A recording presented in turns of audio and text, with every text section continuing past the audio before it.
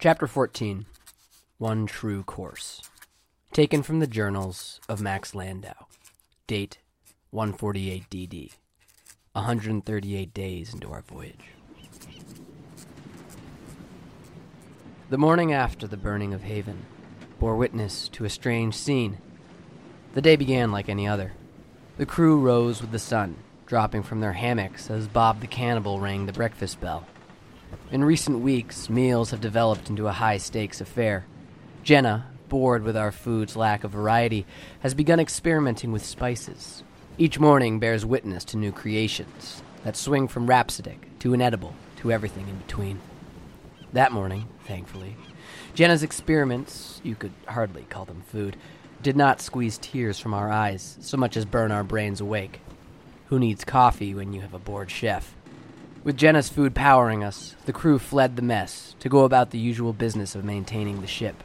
Ropes were tied, decks were swabbed, all while Mr. Stiggs stood at the helm for the 24th straight hour, as if exhaustion was something experienced by other people. The bandaged man did not appear tired. In fact, he sang, as he did every morning, an old sea shanty in his high, smooth voice.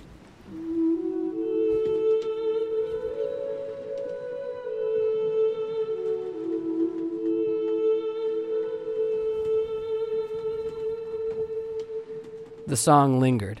Stiggs's voice was pure, and though he sang it each morning, the crew never told him to stop. At first, I believed they were as scared of our helmsman as I was.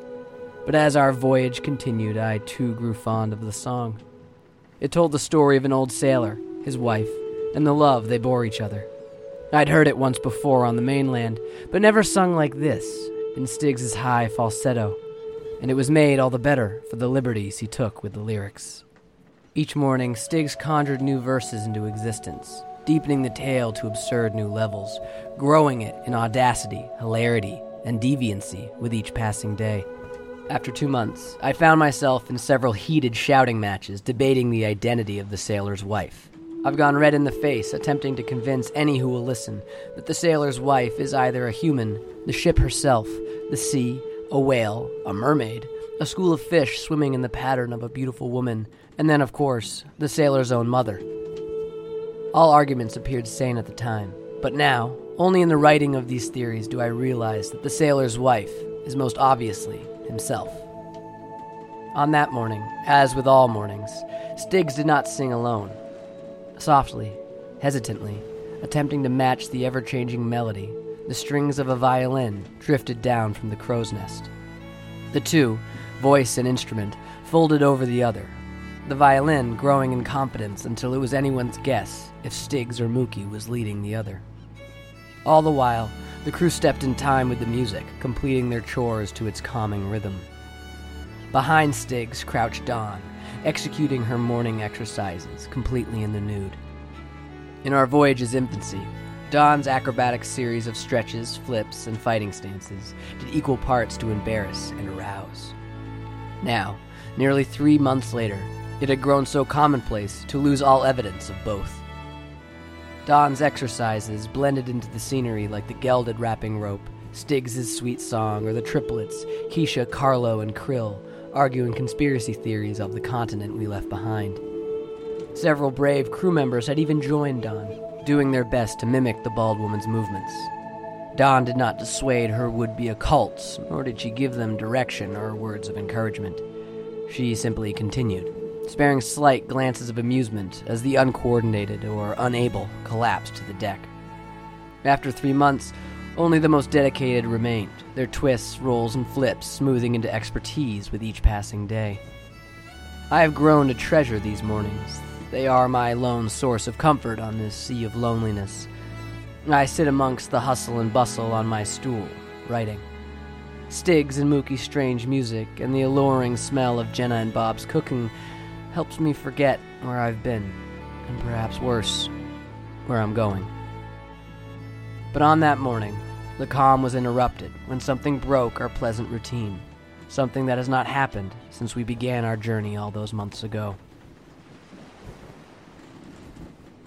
I had only just sat on my stool, settling in for a long morning of chronicling the inane and grotesque habits of my crewmates, when the door to the captain's cabin banged open, nearly catching a passing Bob in the face. The opening of the door wasn't in itself a fantastical occurrence. Many, myself included, expected the emergence of the latest crewmate the captain had taken a passing interest in, only to discard the following morning. By my count, almost half the crew have spent at least one night inside the captain's cabin, while none have been invited back for a second audition. But it was not Krill, Jenna, or even Mr. Stiggs who stepped out on that fine sunny morning. It was the captain herself. Scarf tied neatly around her eye, hat snugly hugging her head. Her clothes were still rumpled, but each button threaded through the proper corresponding hole. And most shockingly of all, she was sober. Each happy morning ritual froze as Captain Sophia Destro swept to the helm, where she instantly began a heated conversation with Mr. Niles Parbat. As one, the crew edged closer to eavesdrop. Parbat's charming smile was in full effect, but, and I may have imagined it, that perfect grin strained to meet its usual radius. Arms crossed and leaning back in a superior sort of way, the captain did not seem mollified by whatever her first mate was saying. Stiggs, hand still on the wheel, his song a distant memory, stared straight forward, doing his best to ignore Mom and Dad arguing. As we inched closer, Parbat's eyes widened, his smile fading into a grimace. He grabbed for the captain's arm, but Destro slapped it away in a single graceful movement. Silence thickened between them, Parbat's expression shifting from surprise to dawning realization to anger. And then he spoke, his voice lifted high enough for us to hear. "You wish to change our course?" The captain's smile turned smug as she nodded. "And whose course will we follow if not mine?" Parbat snapped. I could tell the captain was enjoying whatever game she was playing. With unneeded flamboyance, Sophia Destro swung her arm through the air to point directly into the middle of her skulking crew. "His," she said. All eyes followed the captain's finger, to the shocked, terrified, and confused face of Willis Darabelle. "Him?" Parbat growled in disgust. "Me?" Willis stuttered. "You," the captain said, her smile widening, her eyes shining like a predator ready to pounce. "You are the owner of this ship, are you not? It should be you who sets the course." Poor Willis. Though our friendship lay in tatters, my heart ached for him. Sweat stained his desperately bobbing throat. His eyes twitched right and then left, looking for friendship, for help, for anyone to step in and save him. He found none. He was a rat caught in a trap. "Well, Mr. Darabelle," the captain said, snapping the trap close, "what shall be our course?" I did not speak. Willis was the last of our crew I'd choose to decide our course. What was worse, I'm sure Willis would agree with me. But now, stuck inside this strange power play of captain and first mate, my old friend had no choice but to straighten, place both sweating hands on his hips, and name the only direction that made sense to a non-sailor growing up on legends of the endless ocean. "South," he stuttered. A cruel chuckle rippled through the crew, but the captain appeared satisfied. She smiled and flipped her compass open. "I'm shocked, Mr. Parbat," she said, not sounding shocked at all. "You have us sailing southwest. That is not what our employer has requested. Please make accommodations." Mr. Parbat's eyes nearly popped from his head. He took a step towards his captain, wrapping one hand around her wrist. He spoke silently, but it seemed the very ocean quieted to hear his words. "You would sail us blindly south on the word of that boy?" "Where are we sailing now, if not blindly?" the captain challenged, placing her hand gently over his. "Is there something setting our course southwest? Because if so, I'd like to know what that is." Parbat's mouth opened, then closed. His eyes darted, identical to Willis's. But like Willis, he found no help. He took a breath, then spoke. "Mr. Stiggs, please alter our course 45 degrees port side as the captain commands." Mr. Stiggs obeyed. Destro slid a bottle of whiskey from her belt, uncorked it, and took a giant swig. "I'll be in my cabin," she said with a satisfied smile. Then she turned and walked away, leaving behind a seething Parbat and a curious crew. The day proceeded normally from there. The crew returned to their duties, and the captain remained in her cabin. The Alabaster Queen sailed on, but, though I am no navigator, I could have sworn Mr. Stiggs turned the wheel ever so slightly, back starboard. The following morning, Dawn slipped out of her clothes, leaving her panting occults flat on their backs. Stiggs and Mookie's song played a bit off-key, leaving a general tension amongst the crew. And on her break from cooking lunch, Jenna stepped out beside me, took one look at the listless crew, and said, "Any good sailor can tell when a storm is coming." The storm came indeed, when Sophia Destro stormed out of her cabin, calling Niles Parbat's name. Parbat stepped to meet her, his jaw set, his eyes calm. Again, the crew inched closer to listen, but the captain had learned her lesson about prying ears, and kept her words silent, but no less sharp. However, as tempers rose, so too did their voices. "It's for your own good," Parbat snapped. "Get back on the right course," the captain yelled back. It was then that Parbat crossed his arms, stood to his full height, and said, "No." Silence fell across the Alabaster Queen, broken only by the whispering gasp of Keisha. The captain's eyes narrowed dangerously. "Are you disobeying me, Niles?" she said. "Only if you refuse to see reason," he retorted. "I'll see reason when you tell me why we're still sailing southwest," the captain demanded. But Niles Parbat was not willing to divulge that information. For a moment, a mad impulse told me to speak up. After all, I alone knew the story of the mother, had seen the line of trees setting our course. I could have stopped what came next. But I did not. And more's the pity. The captain spoke. "First Mate Niles Parbat, you are removed from duty, effective immediately." The words echoed through the crew, rooting us to the spot. No one spoke. No one even breathed. Parbat did not seem fazed. He smiled coolly. "You think you can run this ship without a first mate?" "No," the captain retorted. "Just without you." "Fine," Parbat laughed. "Name my replacement, then. If you can remember any of their names, that is." The captain turned away from her former first mate and towards her waiting crew. Her drunken eyes jumped from Dawn to Jenna to me, without a moment of recognition. I almost felt embarrassed for her. "You could always choose Mookie," Parbat said smugly, although he might change the dress code.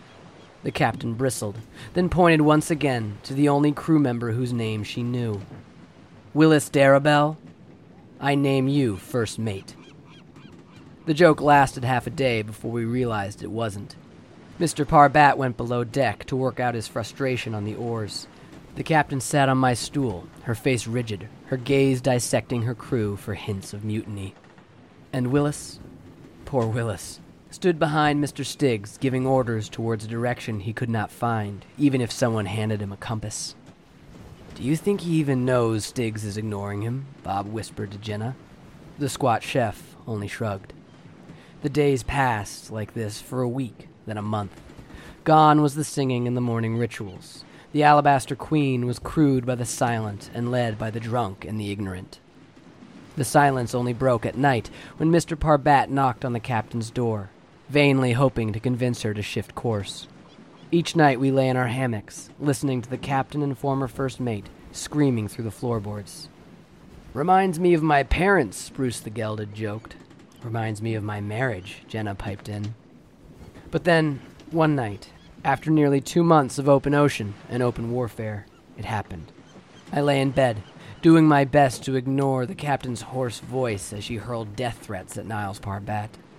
I prayed that night, as I did every night, to the gods I don't believe in, for them to just shut the fuck up. And for the first and only time in my life, the gods answered, though not in the way I'd hoped. A screech silenced their verbal combat. I rose from my hammock only to be thrown backward by a fountain of ice-cold water, erupting from somewhere, drenching me to the bone. I fell to the hull, dazed. The ship filled with screams and orders. I cleared my eyes just enough to see the jagged edge of a rock protruding from the outer hull of the ship. The crew forced blankets into the gaps. Fear froze me like no water could. The Alabaster Queen had been run aground.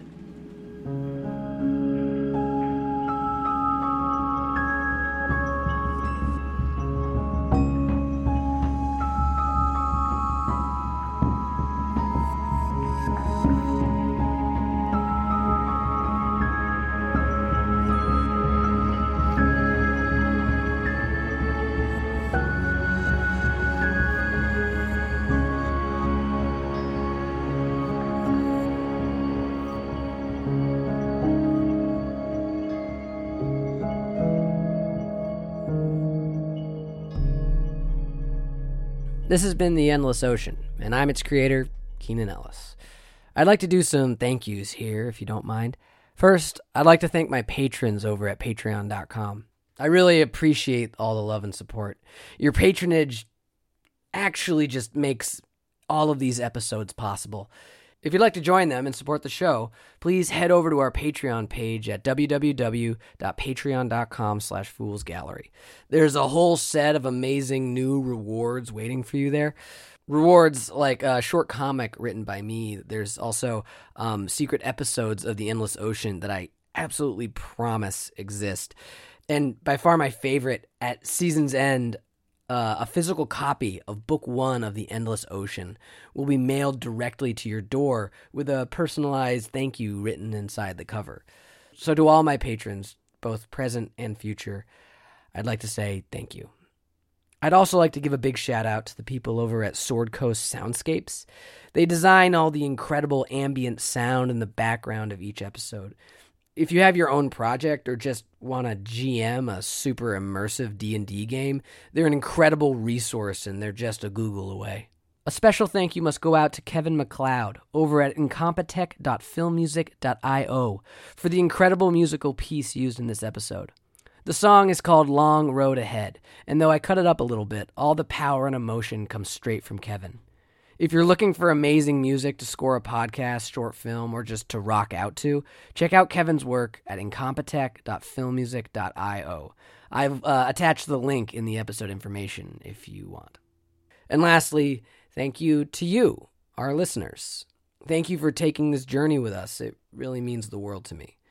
Some of you have written reviews or reached out personally on Instagram or Reddit, and I'm not going to lie, those messages really helped me get through the low points of the writing process, which, if you've ever written anything, are often and numerous.